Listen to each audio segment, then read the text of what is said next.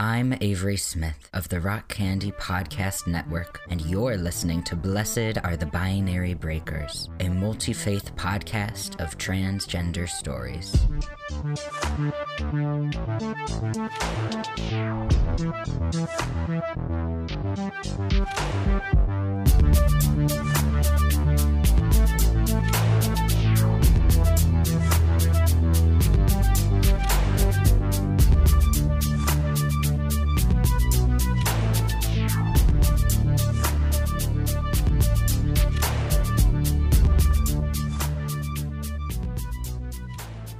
Hey y'all, this is supposed to be my September episode. I know it's October 1st, but hey, let's just all be cool and pretend it's still September 30th, okay? Great.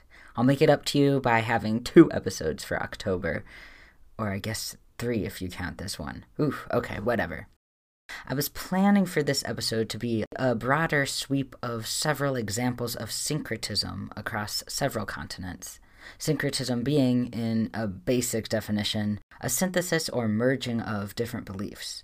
When 2 or more cultures meet and mingle, whether for relatively pleasant reasons, like in a city that happened to welcome peoples of varying religions, or for less happy reasons, like one group conquering another and trying to impose its beliefs on the conquered group, syncretism is what happens. One or both groups will adapt and adopt elements of the other group's culture or traditions into their own. Now, that is a super oversimplified explanation of syncretism, but for this episode, I won't make it more complicated than that. Today, we're just going to focus on one specific example that can help you get a better idea of what syncretism can mean. That example is Bridget, a Celtic goddess who became a Catholic saint and then, centuries later, a voodoo Loa. Talk about a binary breaker. Yeah, my research yielded so much stuff that Bridget gets her own episode. I'm not mad about it. Bridget has long been one of my patron saints. Bridget is actually my mom's middle name, as she comes from a proudly Irish Catholic family. And I've had Bridget's cross hung over my bedroom door since I was born. As an adult, Bridget has been a huge help for me, as I've discerned which elements of Catholicism to cherish and which to let go of, as I performed a little syncretism of my own between Catholic and Protestant traditions. One example from St. Bridget's story that brought us closer together as I was exploring my own queerness is that of Bridget and her close friend, her Anam Cara or soul friend, who shared her bed. The 2 can easily be interpreted as sapphic life partners. I'll get to that a little later on. The funny thing is that as I did my research for this episode, the possibility of a female love interest is not even the queerest thing about Bridget. The way this figure breaks binaries in all of her iterations is quite queer indeed. I really appreciate how Reverend Joe Inkpen puts it in a reflection she wrote in 2019. By the way, Inkpen's been on the show before. If you want to hear our conversation from a couple years ago, it's in episode 13. Reverend Joe Inkpen is flourishing with a trans in God. Anyway, here's what she said in her reflection on St. Bridget. Is Bridget a queer saint, do you think?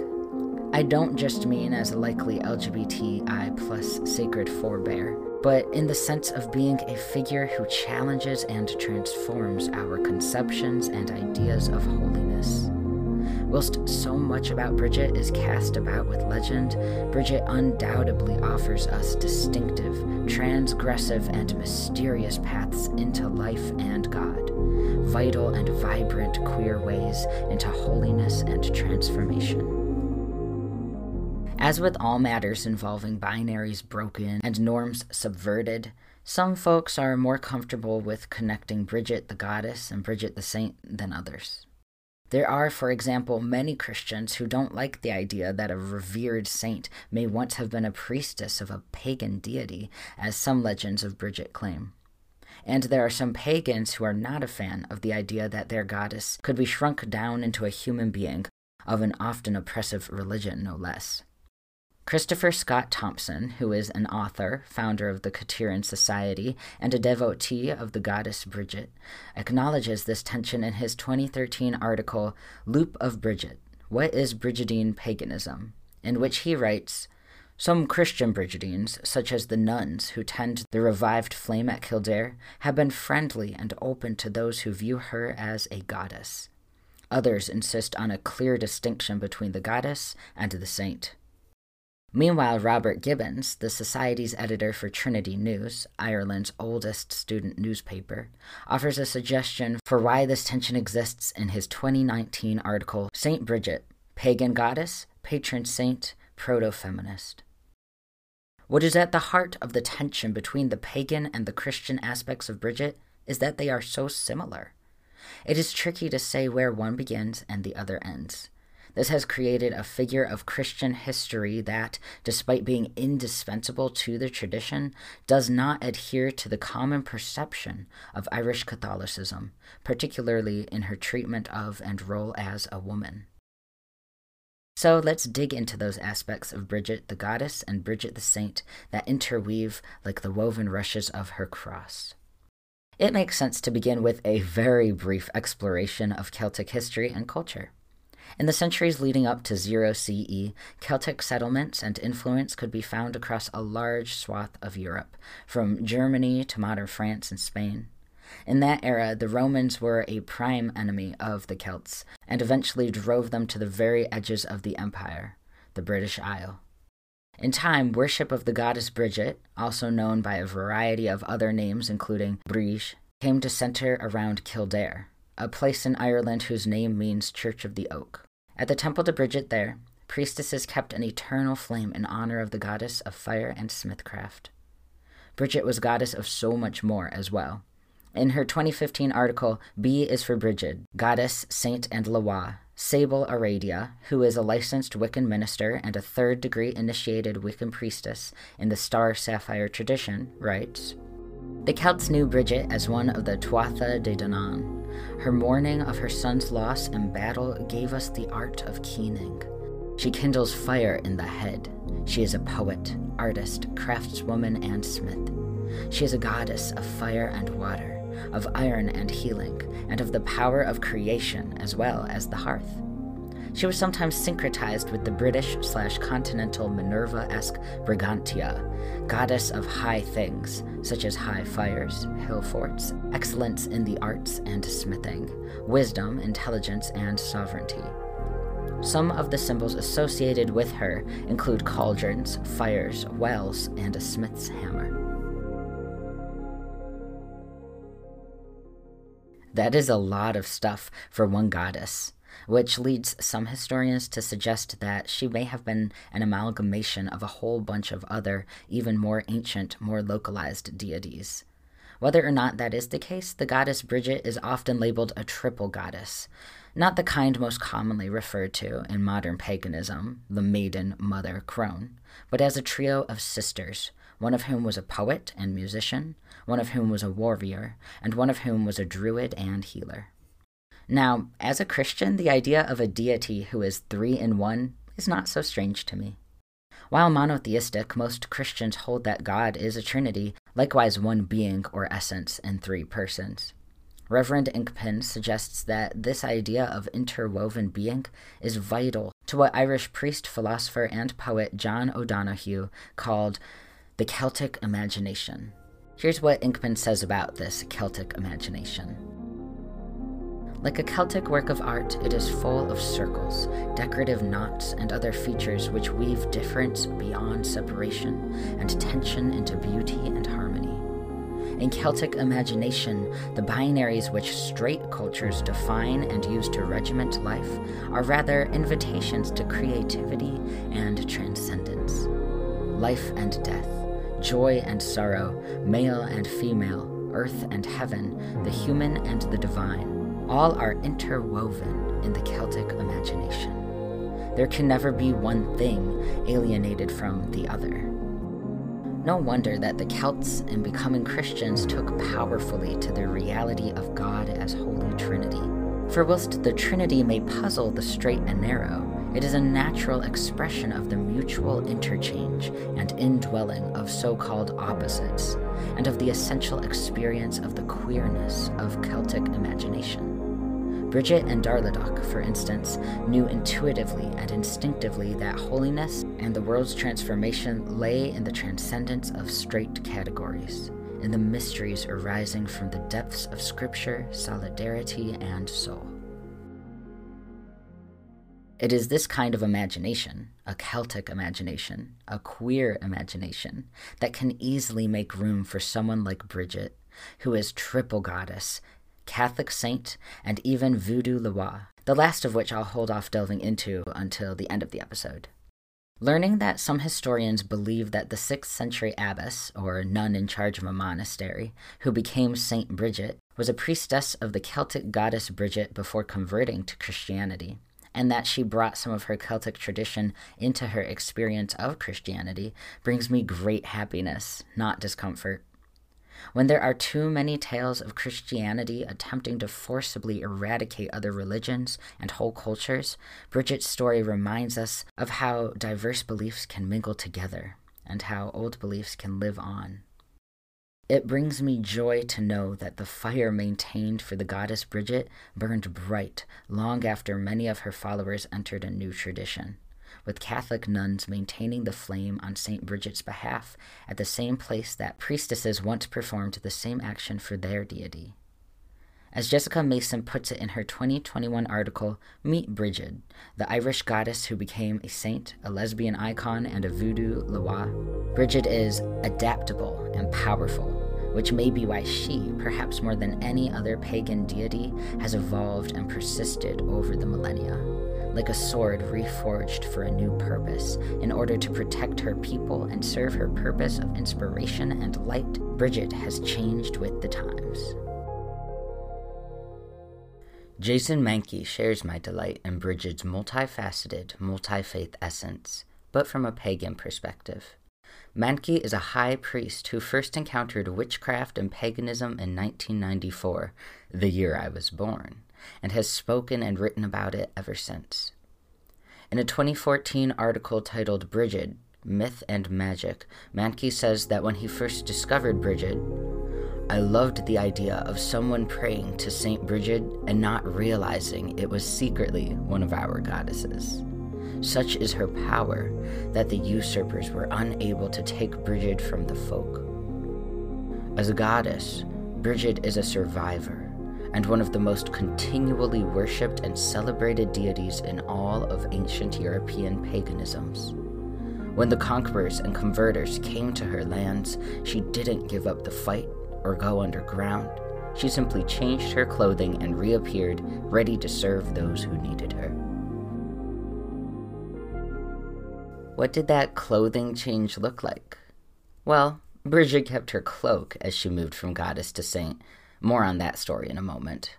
But I should probably assume Mankey was talking about a more metaphorical clothing change, yeah. There is some debate about who exactly Bridget the person was, or even if there might have been multiple Saints Bridget, just as there may have been many goddesses sharing the name Bridget. In a medieval list of Irish saints, no fewer than 25 are named Bridget or some variety thereof, like Briege. Figuring out which ones were historical persons, and whether just one of them really did everything that the Saint Bridget is said to have done, is tricky. For this episode, I'm going to try to keep things simple by speaking as if of one person who lived in the 400s CE, while acknowledging and leaving room for more expansive possibilities. In some tales, Bridget was raised by druids, and eventually made a seemingly smooth transition from priestess to Catholic nun. In others, she was born into an enslaved family. Sometimes it seems her family was a wealthy one, as legends say she drove her parents up a wall by constantly giving away their things to beggars, from her mother's entire store of butter to her father's jewel-encrusted sword. In these versions, Bridget's father or brothers demanded that she marry, but she refused to live into that societal expectation for her, choosing instead the relative independence of a nun. According to Kittredge Cherry in her article on Bridget for Q Spirit, Legend says that when she made her final vows as a nun, the bishop in charge was so overcome by the Holy Spirit that he administered the rite for ordaining a bishop instead, which was, of course, a role reserved for men, and which held quite a bit of power. Brigid went on to found her monastery, the Church of the Oak, at the site of the perpetual flame and sacred well of Brigid the Goddess. She established the monastery as one for both monks and nuns, co-ruled by an abbot and an abbess in happy partnership. Gibbons, that writer for Trinity News, describes Brigid's monastery as a church where holiness and femininity are not opposing forces, something that is unfortunately not always seen as the case in the patriarchal church. Another cool thing about this monastery is that it included an art school for creating illuminated manuscripts, something that the goddess Brigid, herself an artist and lover of knowledge, would no doubt appreciate. Another link between the two Brigids at the foundation of the monastery comes in the form of a cloak. For both figures, a cloak or mantle is a trademark item. Gibbons recounts a legend in his article of how, when St. Brigid requested land from a king on which to build her monastery, he laughed in her face and said she could have whatever her cloak could cover. She laid down her cloak, and it grew to cover the entire province, something like 20,000 square kilometers. The king begged her to stop her cloak from expanding, and told her she could have any land she wanted. So her cloak returned to its old size, and Brigid went off happy. Now, the goddess's connection to a cloak is not nearly so buck wild. She was simply wrapped in a green cloak when she was born, and that cloak became a symbol of healing and strength. Thus, one Celtic tradition was to set a cloth out after sunset on January 31st and let it soak in morning dew, imbuing it with healing powers. One other cloak story connects the two figures. The following tale has been told of both the goddess and the saint. One day, Brigid hurried indoors with her cloak wet from rain. She was in a hurry, and in her rush mistook a sunbeam pouring in from the window for a beam of wood, and threw her cloak onto it. Here's how that story continues in the version told in the Lives of the Saints. The cloak remained there, hanging on the sunbeam, and the ray of sun did not move. Till late at night, one of her maidens ran to her to tell her that the sunbeam waited its release. So she hastened and removed her cloak, and the ray retired after the long-departed sun. Gibbons notes that there are other stories that Brigid the Goddess and Brigid the Saint have in common. Both drank milk from a sacred cow as children. Both cured multiple lepers. Popular pilgrimage sites for both are sacred wells. In Brigid, Celtic and Christian meet and merge, fueling one another and empowering believers in the goddess, the saint, or both. The myriad miracles attributed to Saint Brigid are likewise of the kind that Brigid the Goddess might have performed herself, centering as they were around healing, hospitality, and the protection of women and other vulnerable persons. Sable Aradia notes that St. Brigid was said to be able to multiply such things as butter, bacon, and milk, to bestow cattle and sheep, and to be able to control the weather. I'll share two stories of miracles Brigid performed to protect a woman. In the first, a woman came to Brigid for help and refuge after a man had given her a silver brooch to look after, and then stolen it back and thrown it in the river so that it would be lost for good. Because the woman had technically failed to keep the brooch safe, legally she would become his property to pay her debt. But Brigid would not let this happen. She went to the river and cut open each fish she found until she discovered the brooch in one fish's belly. She presented the brooch to the court, and thus the woman was set free. The second story is particularly fascinating when the Catholic Church of our own time is firmly and famously anti-abortion. When Brigid was an abbess with many students under her care, one student came to her for help after having become pregnant outside of marriage. As Gibbons tells the story, Brigid forgave her, blessed her, and placed her hands upon the girl's stomach. The pregnancy was terminated, allegedly by the grace of God, saving the girl from the social stigma and vulnerability of such a pregnancy. Did the Catholic Church always take a strong stance against abortion like they do today? Or does this story hint at a different past? I'll also take a moment to mention how fun some of the Bridget stories are. I think a lot of us imagine monasteries as somber places, and maybe some were and are, but they could also often be places of mirth. Kittredge Cherry offers one look into the saint's mischievous side. Bridget's spirit of fun and hospitality is expressed in her reputation for loving beer. She made beer for the poor every Easter. In a well-known poem attributed to Bridget, she envisioned heaven as a great lake of beer. Irish singer and theologian Noreen Ní Riún translated St. Bridget's prayer, which includes this passage performed by her. I'd like to give a lake of beer to God. I'd love the heavenly host to be tippling there for all eternity. I'd love the men of heaven to live with me to dance and sing. If they wanted, I'd put at their disposal vats of suffering. White cups of love I'd give them with a heart and a half. Sweet pictures of mercy I'd offer to every man. I'd make heaven a cheerful spot because the happy heart is true. I'd make the men contented for their own sake. I'd like Jesus to love me too. I'd like the people of heaven to gather from all the parishes around. I'd give a special welcome to the women, the 3 Marys of great renown. I'd sit with the men, the women of God, there by the lake of beer. We'd be drinking good health forever, and every drop would be a prayer. Another part of Bridget's life that might challenge what we know of Catholicism today is her close relationship to Darladoc, a nun at her monastery with whom Bridget shared a bed. Kittredge Cherry's Q Spirit article delves into the women's relationship. Darladoc was a younger nun who served as Bridget's ambassador and her Anam Cara, or soul friend. Like many Celtic saints, Bridget believed that each person needs a soul friend to discover together that God speaks most powerfully in the seemingly mundane details of shared daily life. After Bridget turned 70, she warned Darladoc that she expected to die soon. Her younger soulmate begged to die at the same time. Bridget wanted her to live another year so she could succeed her as abbess. Bridget died of natural causes on February 1st, 525. The bond between the women was so close that Darladoc followed her soulmate in death exactly 1 year later, on February 1st, 526.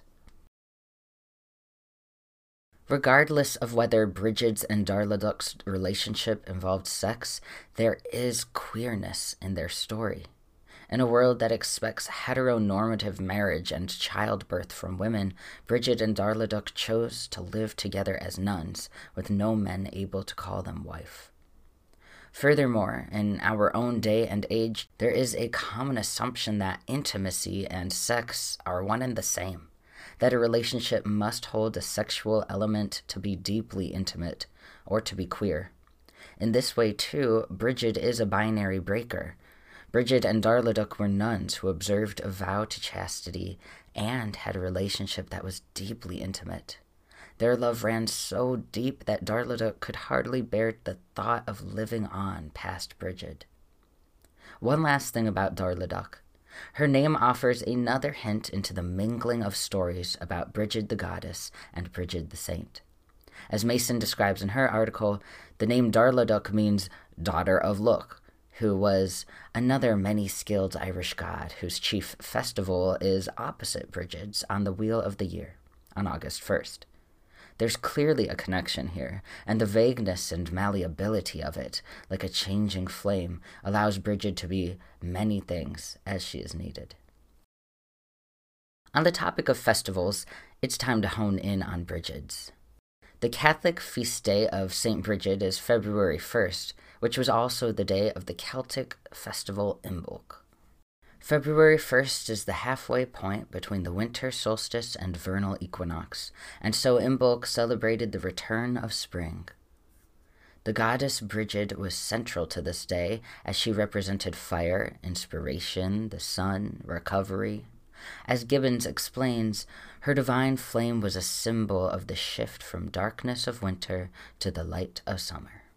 It is possible that in ancient celebrations of Imbolc, an ancient solar symbol was woven from twigs. If so, the ties between that solar symbol and Brigid's cross is evident. Gibbons describes February 1st as he has experienced it in our own era.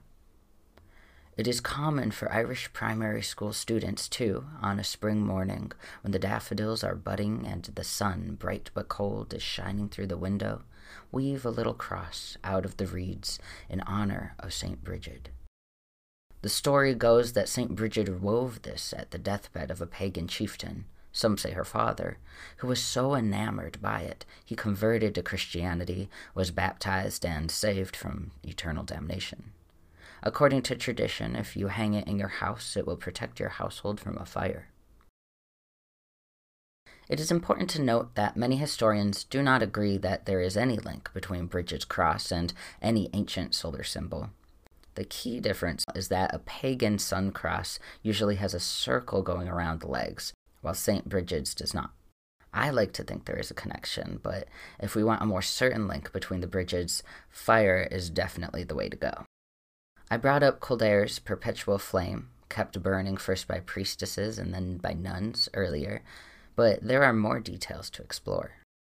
It is unclear when the first fire was lit, and less is known prior to the time of Brigid's monastery, but between Brigid's death in the 500s and the time of King Henry VIII, the fire was extinguished only once, by an archbishop who wanted to reduce the power of women in the church in the 1200s. It was soon relit and burned for several centuries more, until Henry VIII's forces raided and shut down monasteries in England and Ireland alike. In 1996, a Brigidan nun named Sister Mary Minchin relit the flame, with the intention of keeping it going perpetually once more. So far, it continues to burn steadfast in Kildare, but there's another fire burning bright for Brigid across the world. This brings me to the various orders of flame keepers. The Ord Brigideach, which I probably pronounced completely wrong, it's translated as the Order of Brigid in English, is an order of flame keepers and water tenders described this way on its homepage. We are a non-denominational religious order. All are welcome whom Brigid calls, regardless of gender, religion or faith, ethnicity, ability or disability. Brigid welcomes us all beneath her mantle, so we must always be welcoming to one another. She is the healing well and the purging flame. She is the protector of the earth and its innocents, children and animals. She is known by many names across time and in many cultures. If she speaks to you as poet, healer, smith, storyteller, musician, craftsperson, midwife, mother, hearthkeeper, land steward, tender of herds, seer, woman of fire, lawgiver, deity of the home, lady of the sun, or simply as saint or goddess, you are welcome to walk among us. The symbolic perpetual flame, kept in honor of Brigid by this order, goes in a 20-day cycle. Each firekeeper is assigned one day of 19, and on the 20th day, Brigid herself is said to tend the fire. Describing what it means to tend the fire, the order explains, the bare bones of tending to Brigid's flame means keeping a flame lit in honor of Brigid throughout the day. Each member will find their own way to include other things into that day in honor of her.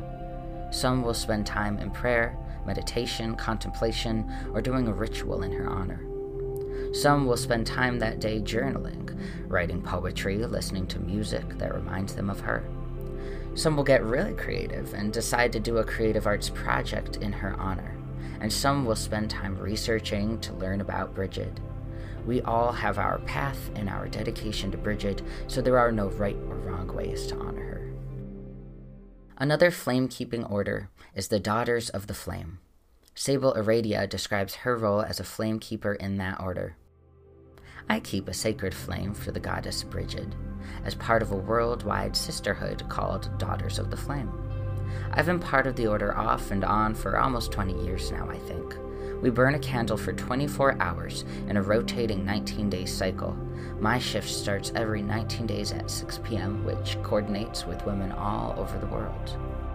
Every year at Imbolc, we flame keepers are sent a wick that was lit from the Kildare flame with which to relight our own candles. Most of us then relight our next candle from the flame of the last. I keep my candle in a cauldron, literally on my hearth, just above my stove in my kitchen. Returning to the diversity of the order, Aradia says, "We come from all walks of life. We are writers, businesswomen, mechanics, artists, and housewives. Some of us are Christian and some are pagans. Our Christians are Catholic, Orthodox, and Mormon. Our pagans are witches, druids, Wiccans, and voodoo practitioners. Many of us are spiritual, no religion. We can be all of these things because Brigid is a pagan goddess, a Christian saint, and a voodoo Loa." We've explored Brigid the goddess and saint. That leaves the voodoo Loa. How on earth did a figure from Ireland become someone honored in Haitian voodoo and New Orleans voodoo, which were African diasporic religions that arose through syncretism between Western African religions and Roman Catholicism? Well, Mason explains in her article that in the 18th and 19th centuries, indentured Irish servants and enslaved black persons sometimes worked alongside one another. It was at this time that Brigid found her way into the religion of voodoo, where her name became Maman Brigitte. Here's what Mason says.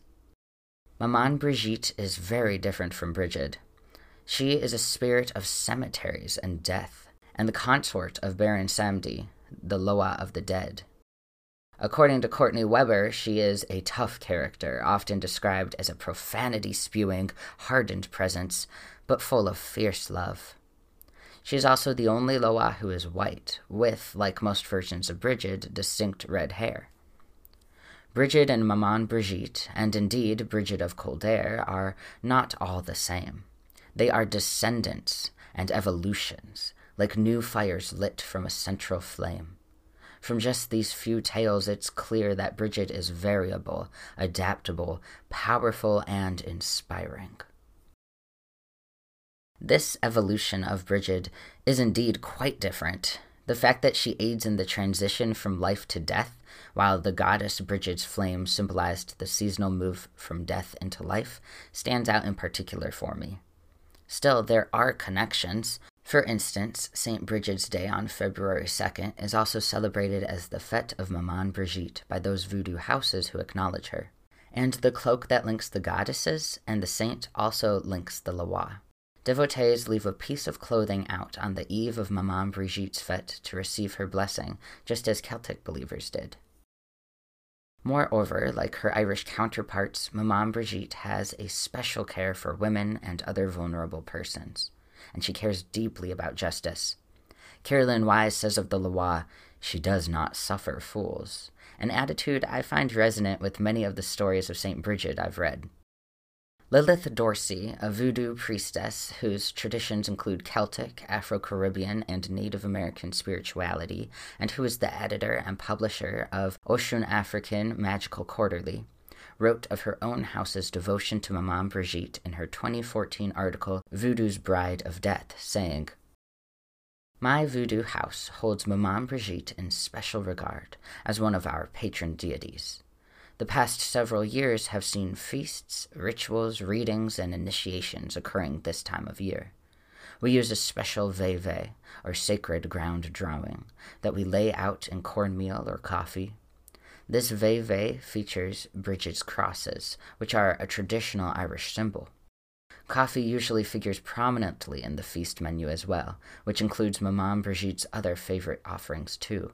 Oranges, chocolate, wine, pork, or beef are included. She is a people's goddess. It is easy to establish a connection with her, as long as you are respectful and genuine at all times. In our house, she is a patron of justice, a connection to the realm of the ancestors that we hold most sacred. For us, she is a goddess of death that reminds us of the healing power of connection to the dead and the ancestors who have walked this path before." We've almost come to the end of this episode. In a moment, I will offer some closing thoughts about Brigid, but first, I'll let you know that I have more episodes centering around syncretism coming up. So, if you have any thoughts, ideas, questions, or so on about the idea of syncretism, of different beliefs mingling and merging into something new that you'd like to bring to me, email me at queerlychristian36@gmail.com. I'll also be publishing an episode compiling stories about name changing halfway through October, so if you want to share your own name change story, it's not too late. Get it into me by, let's say, October 10th? Okay, back to Brigid. Sometime this week, I invite you to sit with Brigid, the goddess, the saint, the Loa, or the spirit of creativity and compassion she embodies. Sit with her for a while. Perhaps with a candle lit, perhaps somewhere out in nature, by a body of water, or in a sunny spot. Ponder, what is it about Brigid that has drawn countless people of so many places and experiences to her? Thompson offers a suggestion from his pagan perspective. He says that Brigid is adored less for her specific characteristics than for the energy of endless compassion, gentleness, and creativity with which she has always been associated. And Gibbons offers a thought from his Christian perspective. She was everything the church was supposed to be, and everything it never became. Finally, to return to Reverend Joe Inkpen's reflection on the binary breaking power of Brigid, it's that subversion and transcendence that makes Brigid so powerful and empowering to me. She is a bright torch burning across the centuries, around the globe, and right here and now at my personal altar with its crosses and icons and candle flickering. Here is a final thought from Reverend Inkpen that just about sums up all I feel about Brigid to close the episode. Brigid is a threshold figure. She crosses the binary boundaries of paganism and Christian faith as both goddess and saint, of male and female, and heading a double monastery of both, of chastity and relational intimacy as both a nun and intensely beloved mutual soul partner of Darladoch. She thus embodies for us the life of faithful transformation to which we are called in Christ, or I'd suggest in any spiritual path. For, as our Ephesians reading puts it for her saint's day, it is only when we are strengthened in our inner being with love that we begin to comprehend with all the saints what is the breadth and length and height and depth of the love that surpasses knowledge, including all binary constructions. Brigid and Darladoch show us that it is when we embrace difference that we can truly be filled with all the fullness of God.